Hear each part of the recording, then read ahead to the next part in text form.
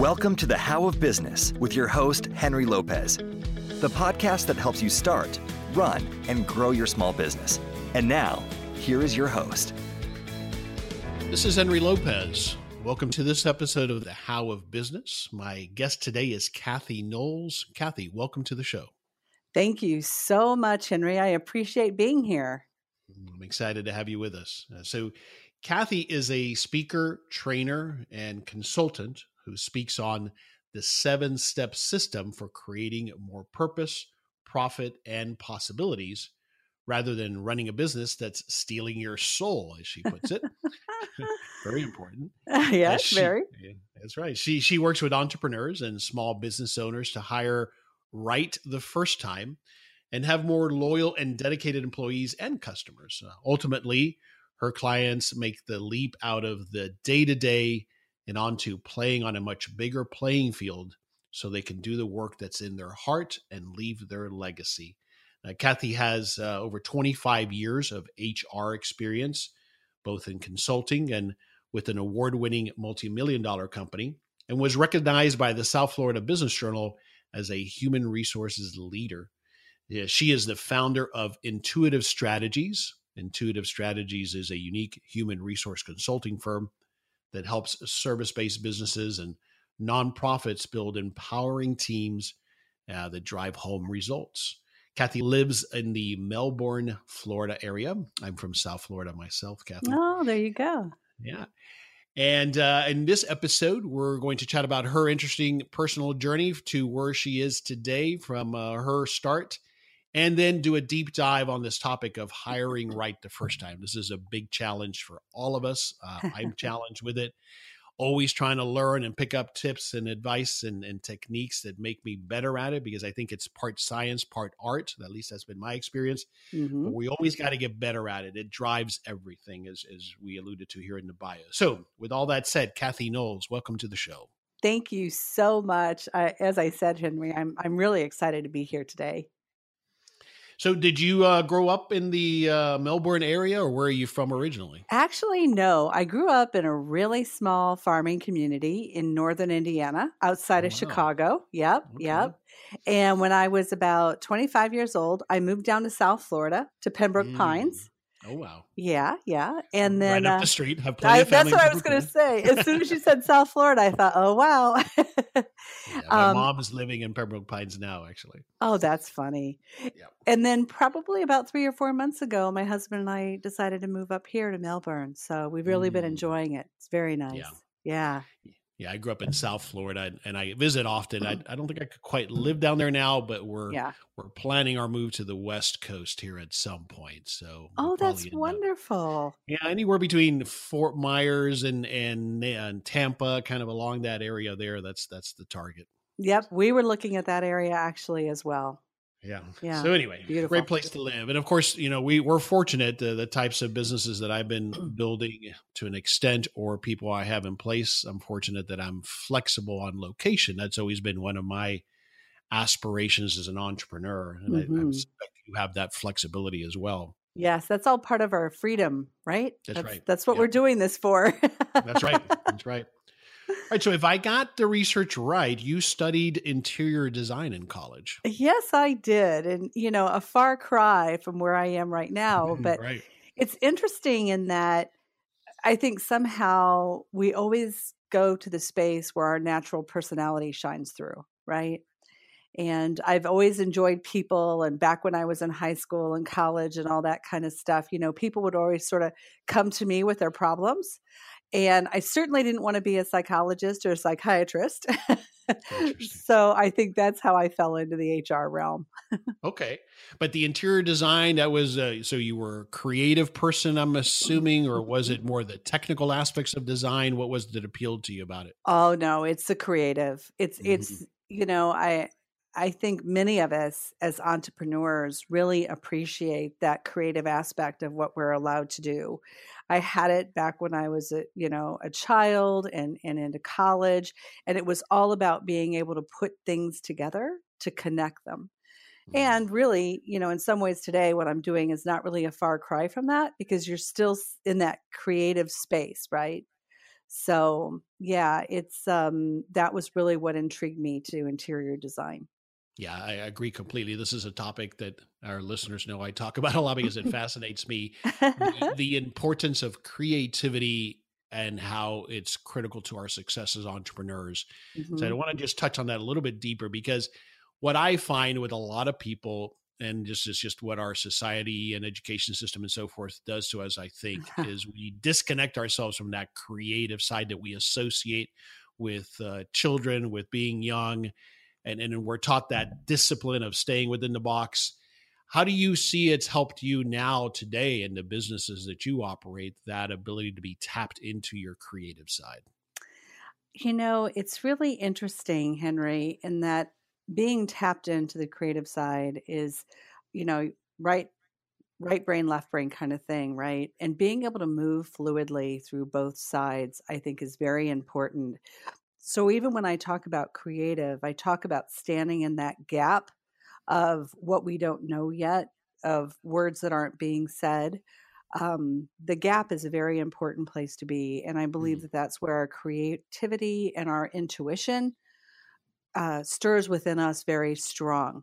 So I have been doing that my whole entire career, even when I was in corporate. I think that's one of the reasons why it hiring and team building and all of that came so very natural to me, is because I can go to that space where I understand how important creativity is uh, to everybody, mm.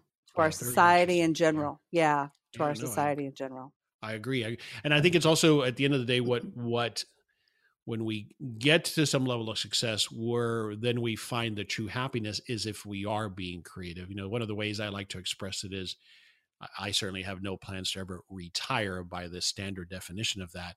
I want Hmm. to be creating as long as I possibly can create, regardless of what it might be that I'm creating. Hmm. That is absolute truth. Yes, for me too. So tell me a little bit briefly about that career you after school. What did you do? And then getting into HR, just summarize that whole journey for us, if you would. It's so interesting. After getting out of school, I did step into what I went to school for. So I was in fashion for a long time. I started out in the small community I lived in South Bend, and then from there ended up going to Chicago and working in Chicago for 4 or 5 amazing years. Then when it was time to start my family, I stepped away from all that. I mean, retail has a lot of crazy hours to it.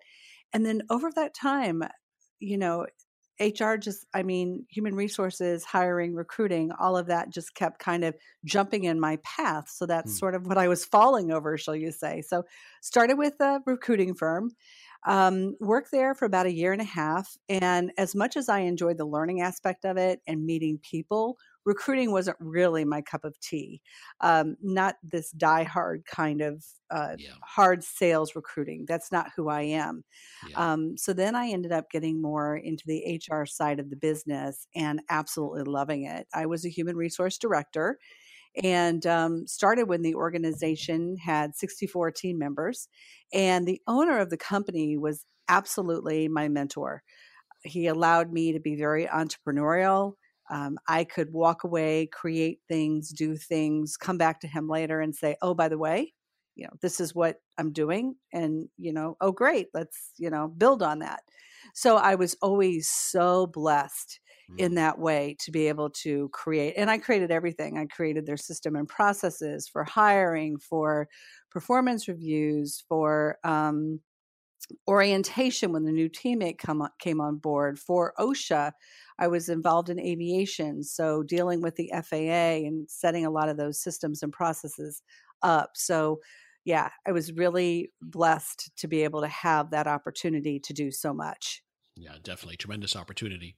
All right. So then 2011, you start Intuitive Strategies. Tell us about that. What led to starting Mhm. it? And were you working full time? And then Mhm. tell us about the transition into business ownership, because Oh that's always a boy. big one, right? That is a big one, and that's exactly what I did. I started to have this deep burning desire in me in spite of, having a great mentor. In spite of being able to be entrepreneurial, I was just, the company had grown now up to 200 team members, and I didn't really see it getting any bigger than that.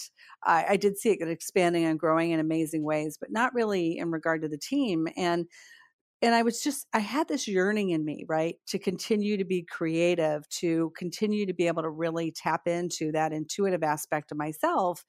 And so I said, you know what? It would really be fun to empower women. At the time, I was hanging around with my friends, and a lot of them just were not feeling empowered, and they were not standing in the energy of who they were.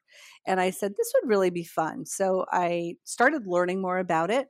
And as I did that, I said, well, it's time. If I'm learning, I need to start teaching people. So I started doing workshops and seminars and weekend things and taking vacations, quite frankly, away from my corporate role to take a group of people to Colorado or Sedona, Arizona, or somewhere.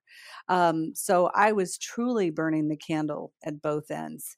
Mm-hmm. And it was rough. I imagine. Yeah. So at what point did you decide? So you started Intuitive Strategies as part of that, or was it an official launch? Or tell me a little bit more about the start of it. I started Intuitive Strategies, and as I said, I was kind of taking a different tour, a different route with Intuitive Strategies. So yes, you could say I had an official launch, but really that whole entire time it was a hobby. Okay. But in 2014, it was time to make the leap. And I was scared to death, Henry. I was the breadwinner, 6 figures, the 4-week vacation, the 401k, the full health coverage for whole entire family. And I was completely freaked out. But the thing was, I knew at that point in time that I couldn't stay. There was so much within me internally and this huge burning desire that I just couldn't keep turning my back on it anymore. And I said, this can't be a hobby. This has to be real because I know I can do it. Do you think that part of it also, because what I hear often, and I've experienced it, is as long as it's a side hustle or slightly a hobby or whatever, you don't really put the energy into it to make it a legitimate business. Did that go into the thinking that Yes. I got to either do this full time or not and see if it goes somewhere or not? Yes. Because part of it too was, by now I had been burning the candle on both ends for 3 years. And Right. let's face it, you can only take so many vacations away from corporate to take 27 people on a women's retreat, and I just had to do it. So did you have some savings? How did you plan for it financially? Because that's often a big challenge, as you alluded to. You were making good money. I had this challenge, and it's hard to let go of that. So were you at a point financially where you could take the leap or not? Or tell me a little bit about that. And spouse that was working, bringing in some of the income, because that can help as well. Yes, and I do have a spouse that is bringing in some income. Yes, so I was very blessed for that, and my business was really growing. So what I was finding was I would take those retreat moments, right? And that would be money that I would intentionally not spend. So when I would do those kind of bigger things, the workshops, the retreats, the events, I would take that money and I would put it away. The small money that I would be earning from my business, when I say small money, what I'm referring to is doing private sessions, private coaching, that type of thing. I would take that money and put it towards, okay, so do I need a new Mac? I need a new printer. I need a scanner. Those type of things. Like that's what I was intentionally doing with that money. I'd pay my taxes with that money. So that when it was time for me to go, I had a specific dollar amount. And then too, I did get paid out some of my vacation time and all of those wonderful things as well. Yeah, that took a lot of discipline, and that's fantastic, because what can happen to us is we take that as that you could have easily taken that money as additional income because we quickly adjust our lifestyle, yes, right? We do. Mm-hmm. Instead, what you did was a side hustle bootstrap, and that's classic. And then you're be to commended for that, because that's not easy to do. Nonetheless, did you define for yourself a certain runway? I've got 6 months to make this work. I've got a year to make this work. Or how did you go into it? What was the mindset at that point? Yeah, yeah. So nonetheless, as much as it sounds great up to this point, so I left corporate. I took a little bit of time off. I have to say, I really needed a couple months to just kind of breathe into it. And I really didn't take it off, but I wasn't really working as hard as I could. And then I said, because in my mind, I said, okay, I have 6 to 9 months for this. And it didn't happen. I found that the side of my business that I was doing in regard to empowerment and that type of thing, I quickly found that when I was doing it for real, no more hobby, I wasn't enjoying it. I absolutely loved my clients. I absolutely loved that empowerment side, leadership and all of that, but it wasn't enough for me anymore. Then I started to miss this HR aspect. And so now I'm 9 months out. I am now doing this for full time. And I'm saying, I don't want to be doing this. And I feel like I have to start over. And that's exactly what I did. So for me, I went about 1 year and 3 months before I started to really gain ground. Yeah. Yep. It was tough. I can imagine. I can imagine. At that point when you were pivoting and changing direction, did it cross your mind, maybe I should go back to the corporate world? Mm-hmm. Yes, it did. And quite frankly, every once in a while, even after that, for probably about the first 2.5, 3 years, I thought, should I just go back? And I have not questioned that at all in the year of 2000, for where we are right now, this 2017, since probably about spring, because I see the shifts and the changes, and I feel that now this whole moving forward is something that is so strong and so powerful that I couldn't go back. I couldn't go back to corporate today. I hear you. That's the way I look at it. Is every day that I'm separated from it, it's going to be harder to go back. If I have to, if that's the way I've got to put food on the table, if you will, then that's what I'll do. But yeah, at this point, what do you love most about being your own boss? Oh, besides the freedom, I truly love showing up in a space where I can help small businesses and business owners become the best that they can be in the skill set that I know so well, something that comes to me so naturally. It feels like it's just this really powerful win-win. And there's nothing better than that for me. Yeah. I love that. I can relate to that. I think all of us listening who are entrepreneurs can relate to that, because when we feel like we are leveraging our skills and abilities to the best possible extent, and it has nothing to do necessarily with money, although we need to make money to do it. Mm-hmm. But it's about feeling like what I did today, I leveraged my best unique abilities, and there's no better feeling than that.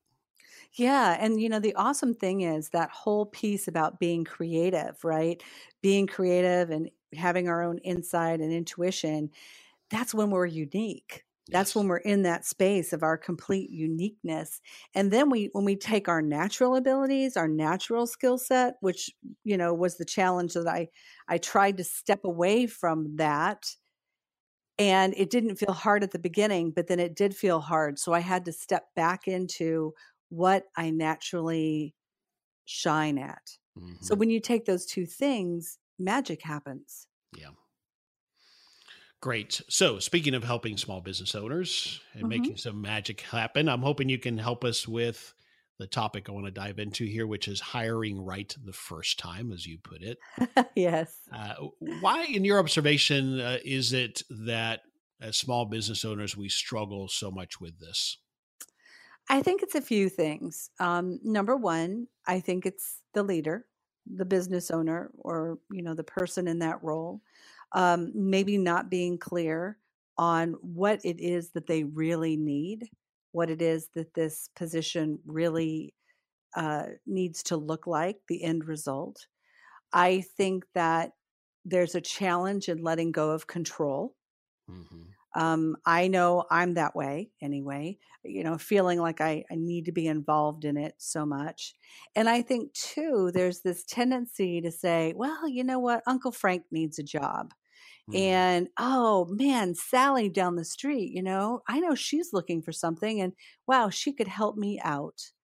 And then next thing you know, you're 3 or 4 or 5 years down the road, and Uncle Frank and Sally could never really do the job anyway. Now you have other team members that are surrounding you, and it doesn't matter if you're a solo entrepreneur and you're working with contract people or if you physically have this brick and mortar business, it's the same thing. Next thing you know, you're surrounded by people who not only couldn't they do the job in the first place, but now your business has really outgrown them. There's a mindset component. You've touched on that. And another component that we'll talk about from a mindset perspective is how I go about. In other words, do I rush through the process? How do I see the process? But do you see it as a skill that we can get better at, or are we Oh, either yeah. good or not good at hiring? It's an art and it's a science. Definitely. Just like with you interviewing me, right, Henry? You've learned over the course of this that there's a definite art and science to it, to a good interview and to asking those powerful questions. And it's the same in an interview for a position. And something that I'm really a big fan on is not only getting really clear on what it is that you need, but to know, for instance, the key result areas. So if you knew that you were hiring, let's say a social media expert, let's just say social media. You're looking for a social media expert and you say, well, what is the most important thing that I want this person to accomplish? So, well, I need leads. I need leads so that I can talk to more businesses and I can tell them what I can do. I need some more, warm, hot leads. So lead generation. And then I really want to be out there on a social media platform. I want this person to be really, I want people to know my brand. So now you have social media platforms. And another part of it could be writing blogs, that creative side of marketing and social media. So then what you do is you have those three pieces and you say, okay, well, this person to really do this well, I want them to spend 55% of their time just working on creating leads. And then the other 45%, they can divide up between social media platforms, letting people know our brand, and really getting out there and blogging and doing that written material. I think that'll work. When you're that clear, then you can create interview questions that are behavioral based to ask the applicant to peel back the onion to see how strong are they in lead generation? How strong are they on these platforms and helping us build our brand? So it is an art and it is a science. Yeah. All right. A lot of great stuff there. And you and your writings and stuff I read and doing the research, you call it that it's important to focus on this as a process, not a conversation. And we were starting to touch on what we mean by a process. Yeah. But talk to me a little bit more about that. One of the ways that we like to put it, which I think is to your point, is as small business owners, we tend to declare victory at the hire, and that's only the beginning of the process, right? But it Yes. even goes earlier than that, which is what you've just touched on, which do I take the time to properly define, like you said, what's the most important thing I want this person to accomplish? Let that then define this job description, if you will, is what I call it. And then that drives those questions that you're asking. But tell me more about the interview process in specific, and what are some of the other components that make it a process and not just a conversation? Right. I love processes. I'm very system driven. And so I have a lot of them throughout my whole entire business. But it's said that when you ask behavior type questions, you are more apt by 55% to get the right person in to be able to do this role. They say in traditional interviewing, it's only 10% that you Wow. may or may not hire. the correct person. So in the interview, when you are doing this type of behavioral based interviewing, you really want them to tell a story. So you would ask open-ended questions that might start with describe a time when, or give me an example of, right? So for instance, one of the things that you could ask someone is, let's say you were hiring someone in a management role or more of a leadership role. You could ask, give me an example of a time when you needed to discipline an employee for performance or tardiness or whatever it may be. And then they'll answer that, and you'll hear something in that answer, and then you'll say, could you tell me a little bit more about that conversation that you had with the employee? Well, what were you thinking at that point in time, and what was the outcome? So when you ask those 4 questions and there's a flow to it, that applicant is truly telling a story.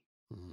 And And what are you listening for as they're answering those questions, besides the obvious? But what clues related to this? Because this yeah, behavioral piece is the key thing, and I'm curious as what specifically are you listening for? sure. I'm listening for the step-by-step details because I want to really know that they've done this before. I'm listening to how easily they communicate this process with me, Mm-hmm. because we know it's not easy to terminate someone or to write someone up for, disciplinary reasons, but how easily did they communicate that? Mm-hmm. How confident are they in sharing that story with me? And very important, what was the end result? Did that And employee stay? Did they go? mhm. What happened with that? What happened? Yeah, and then listening for that, then you're uncovering, or more likely to uncover, the true way they behave in those hmm situations, as opposed to their scripted answer to a standard interview question. Yeah, yeah. And there's so many of those that you can use. And when it really gets powerful is if you're hiring a salesperson and now you're gearing that towards a sales conversation. Mm-hmm. Tell me about the biggest deal you've ever closed. How long did it take? Yeah. How did you find the lead? What's your closing rate? All of those questions can be revolving around one client that they worked with. Yeah, I love this quote. I found it somewhere on your website, I believe, or some other materials. The quote: "The most powerful piece of advice I often give business owners is to ask strong and effective questions." End quote. I love that because I believe in that, and that applies throughout, not just in interviewing, but in sales and in our interactions with people. Mm. That learning how to ask effective questions is key to success, no matter what you're doing, is my belief. Oh, I love that, Henry, because yeah, when we're curious, we're always learning, right? And that's what we're here to do, is to learn and grow. I think one of the challenges that often people have is they don't listen. They ask a question and then they don't actively listen. And I know it's a hard thing to do. As I'm conducting this interview, I'm asking a question, I'm trying to listen, but I'm also thinking about where I'm going to go next, and I'm reading my notes. But when you're interviewing specifically, you have to be quiet and let the person talk. And what I've often found, and I'm sure you found as well, Kathy, but I love your insights, it is in those moments of creating what people feel is awkward silence, people really start to reveal more about themselves in those situations, I find. Mm, I agree completely. And in that awkward silence, it tells us a lot. And I'm not saying, oh, it's telling us about the person because of the awkward silence, but um that's the gap, right? Yeah. And to That's clarify, what I'm saying is that I need to remain silent. The person will yes. give me their pattern, scripted, rehearsed answer. And then I wait, because I want Yeah. more than that, right? I want how you really feel and what you really experienced. And Yeah. I'm more likely to get that if I'm just remain quiet after I ask the question. Yeah.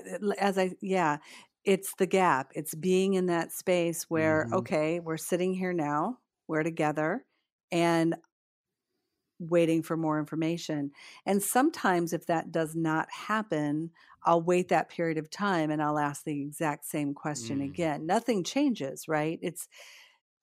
We need to move forward with this question. And you don't know the answer, that's okay too, but I need to hear that. Yeah, I love And that. again, it's the power of being in that silence, that space right there. It's a very powerful moment, because that might be the moment when this candidate or this applicant is already saying to themselves, oh, this company isn't right for me, or how do I move forward in answering this question because I'm not really comfortable with it. But it can tell you so much at that point in time. And again, I always say with interview questions, I want to be really clear on this. There's no right or wrong answers, because each company has its own culture, has its own way. Every organization is unique. So what might be right for one company may not be right at all for another. So it's not that moment is bad. It just is what it is, and we need to be in it. Yeah, love that. Since we're on this topic, are there other techniques or tips, whether it's in the way you ask questions or the setting, whether it's a phone interview, one-on-one, group interviews, anything else that comes to mind that you see that you recommend that's effective that we might not think about? Just really being open and staying focused on the interview, but being transparent in that interview. I mean, we certain that the interview is not a time to be hearing about kids and dogs and the car that's about to break down or whatever that may be. Stay focused on what the position is that they are applying for, but yet be transparent. If there was a point in time when there was a real challenge, whether it be with another employee, whether it be with a supervisor, whether it be with handling a deadline, whether it be with a big mistake that person made, whatever that is, be transparent with that, because it's going to shine through. It will show. Okay. A couple of quick fire questions. Sure. Job posting sites. What are your thoughts? I like them, but my thought really is go to where the candidate is. We have so many amazing, especially if you're looking at building a virtual team. And even if you're not, you can still work with some people virtually. We have such amazing network at our fingertips now. Go into groups such as LinkedIn, go into Facebook groups where these people hang out. As far as my thoughts on actual postings, it would be Zip or Indeed right now. They're the big ones, but you don't have to go there. Mm-hmm. Mm-hmm. Recruiters, what are your thoughts? I love them for specific positions. I do feel that for a small business, it can be very challenging to pay anywhere from 18 to 28% and not really know if that person is of annual salary and not know if that person's going to work out. I think there are many stronger options to go before working with a recruiter in terms of that. Great insights there. All right, would you introduce to us your find and fill formula? I believe there's 3 key elements that make that up. Introduce that for us, if you would. Yeah, the find and fill formula is really all about, first of all, getting clear on the candidate. This is a 7-step process that I have that really walks any business through from the very beginning, getting clear on the position, through the interview questions, through the how to handle reference checks, through personality profiles that I completely believe in and love, through how to make the offer in a real clear manner, and then orientation. And the awesome thing about the find and fill formula is it can be replicated over and over again for every position within the organization, because there's templates and everything involved. So it's a great way to truly take the headache and exhaustion out of hiring and hire that right person. Okay. All right. So there's 7 steps in this formula. Is there one of them that stands out that you see a lot of small business owners don't even think about including in the process? We're going to go to reference checks right now, because not only small businesses, but large businesses will not do reference checks either. And, there's so much that you can find out You can think that you have an amazing candidate in front of you and they are the one and they are going to completely change your whole organization. But then you call their past employer, or, maybe you go out to some of the social media sites and just, see what you can see, right? Or depending on what the position is, you may want to know at that point in time that you're pulling a credit check because maybe they're handling that side of your business. It's just really important to always do background checks and reference checks. So my thought on reference checks, Kathy, is that if you as the applicant are giving me references and you've told me I can contact past employers, first of all, past employers are probably not going to say much unless it's really bad. And the references you give me are going to ideally speak glowingly of you, or you would not have given them to me. So I've always looked at it as a check in the process that at least you've given me that. What am I missing?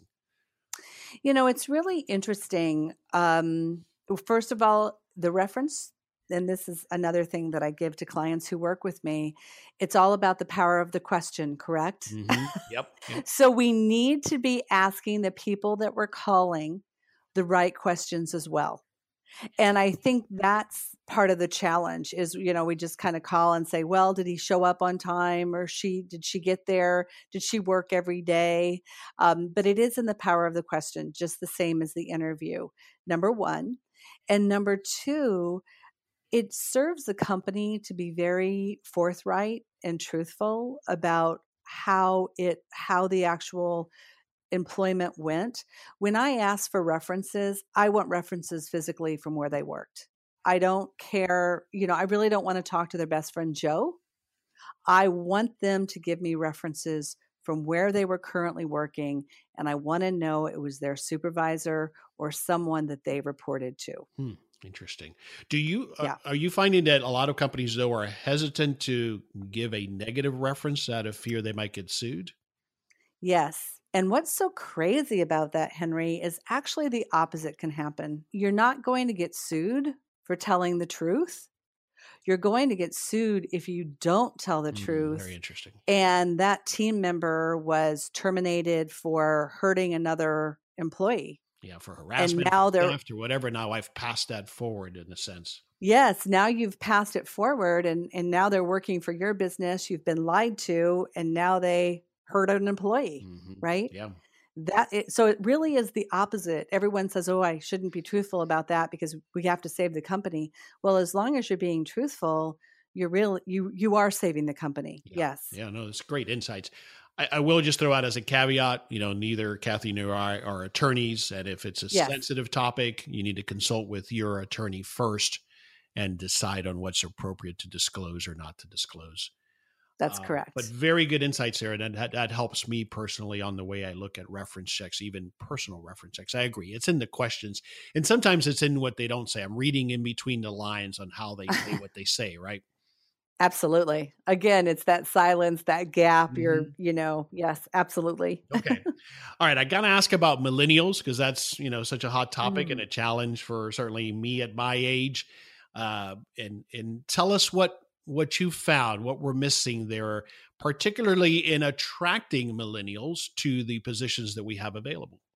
Yeah, I think we need to make things more fun for them. I think that number one, we need to allow them to finish the job, to complete that role the way they want to. When you work with millennials, they really do want to know A to Z. They want to know what the big picture is. They want to know what the goals and expectations are very clearly of them. And then they want us to get out of the way so that they can go do it. And again, remember at the very beginning, I said, one of the hardest things is for us as owners to give up control. Right. This business is our baby, right, wrong, or indifferent. It is what it is. And that's what really millennials in so many ways are demanding us to do. So when you are in that space of really being able to be clear, because clarity equals focus for all of us, but especially for them. And when you can allow them to do it their way, which is going to feel very uncomfortable and untraditional for us, they do amazing things. but they're demanding a lot from us as well. Right. Yeah. Okay, good. Good insights there. All right, a couple more rapid fire questions here. If I've hired the wrong person, what's the best advice on how to handle it? I mean, I've always tried to adhere to the whole hire slowly, fire fast kind of mentality. Mm-hmm. And I made this mistake again and again and again, where I try to save someone or I give them another Yep. chance or what have you. What's your thoughts on that?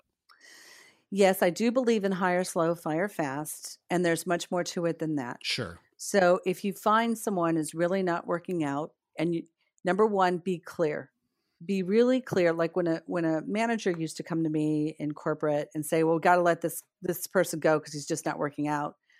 I always used to ask them, "Well, when you let them go, are they going to be surprised?" And if the answer is yes, then they haven't done their due diligence. Right. So a performance improvement plan needs to be created, something that's fair to the company as well as to them, where there is a meeting once a week or once every 2 weeks to see how they're improving.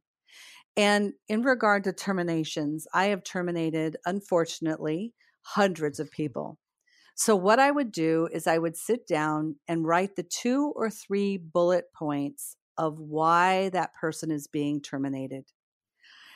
And when they were sitting in my office and all of a sudden, things were being thrown against the wall to just see what would stick, I would constantly look down and look at my bullet points and just more or less repeat the same thing. Yeah. Because at that point in time, we had done everything we possibly could to have this work, and it's just not working. Yeah, I think those are 2 fantastic tips that I will take away. Again, if that person is caught by surprise, that I haven't done my job, right? That means You have not. I have not Yep. provided them an environment where I've articulated clearly to that person what they're doing wrong and an opportunity to correct it, and therefore it's on me. And again, when you have that hard meeting, you've already decided and have the reasons why. You've done your job in this exchange of value here and expressed to them previously why they're underperforming. And so that's what you have to stick with. And I have a really interesting question, and I'm sorry to cut you off here, Oh, Henry, no, but no, I I think don't. it's important. One of the things that I ask people a lot is, what would you do if you were me? Mm-hmm. And team members have actually said, well, if it happens again, you should fire me. Mm-hmm. I mean, Mm-hmm. and that's powerful. That's powerful. Yeah, I love that. Okay, so on this whole, as we start to wrap it up on this whole topic of hiring right the first time, and I'm listening to all this advice, great stuff. Where should I get started? What should be my first step? Clarity equals focus. Mm-hmm. So often people come to me and say, "Oh, Kathy, I'm so burnt out. I'm so overwhelmed. I have a headache and I just need an assistant." Oh, do you really need an assistant? Is that really what you need? Or are you just putting more gas on the fire? So clarity equals focus. Okay. I love that. All right. I kind of asked you this already when I asked you what you love about being your own boss, but I'll ask it in a slightly different way. What do you love most about what you do today? And in particular, when you're engaging with your clients, what do you love the most? Empowering them, allowing them to understand what the importance of a strong, powerful team can do. Not only do as a team and the cohesiveness and the fun and the journey that they're on, but what they can do for the business, for bottom line results, for bottom line profits, and what a really strong organization can do for a community and for the world. Okay. There's power in that. Yep. There's power in that. Wonderful. All right. So summarize for us what Intuitive Strategies offers, the services you offer your clients, and who your ideal client is. Absolutely. So I help businesses hire. That's one of the things that I do with my find and fill formula. And then I also help them build teams that do make a difference in bottom line profits, as well as up leveling the business. I have a team engagement formula that I work with. And I also work with brand new CEOs that are in the space of building their business. Where do I go to get, who do I hire first? What does that look like? And that's CEO Business Blueprint. So there's many things that are covered in that, including strategizing the business and what will it look like 1 year from now. Okay, great stuff. All right, books. I'm always interested in recommendations. Is there a book you've read recently or in the past that you would recommend?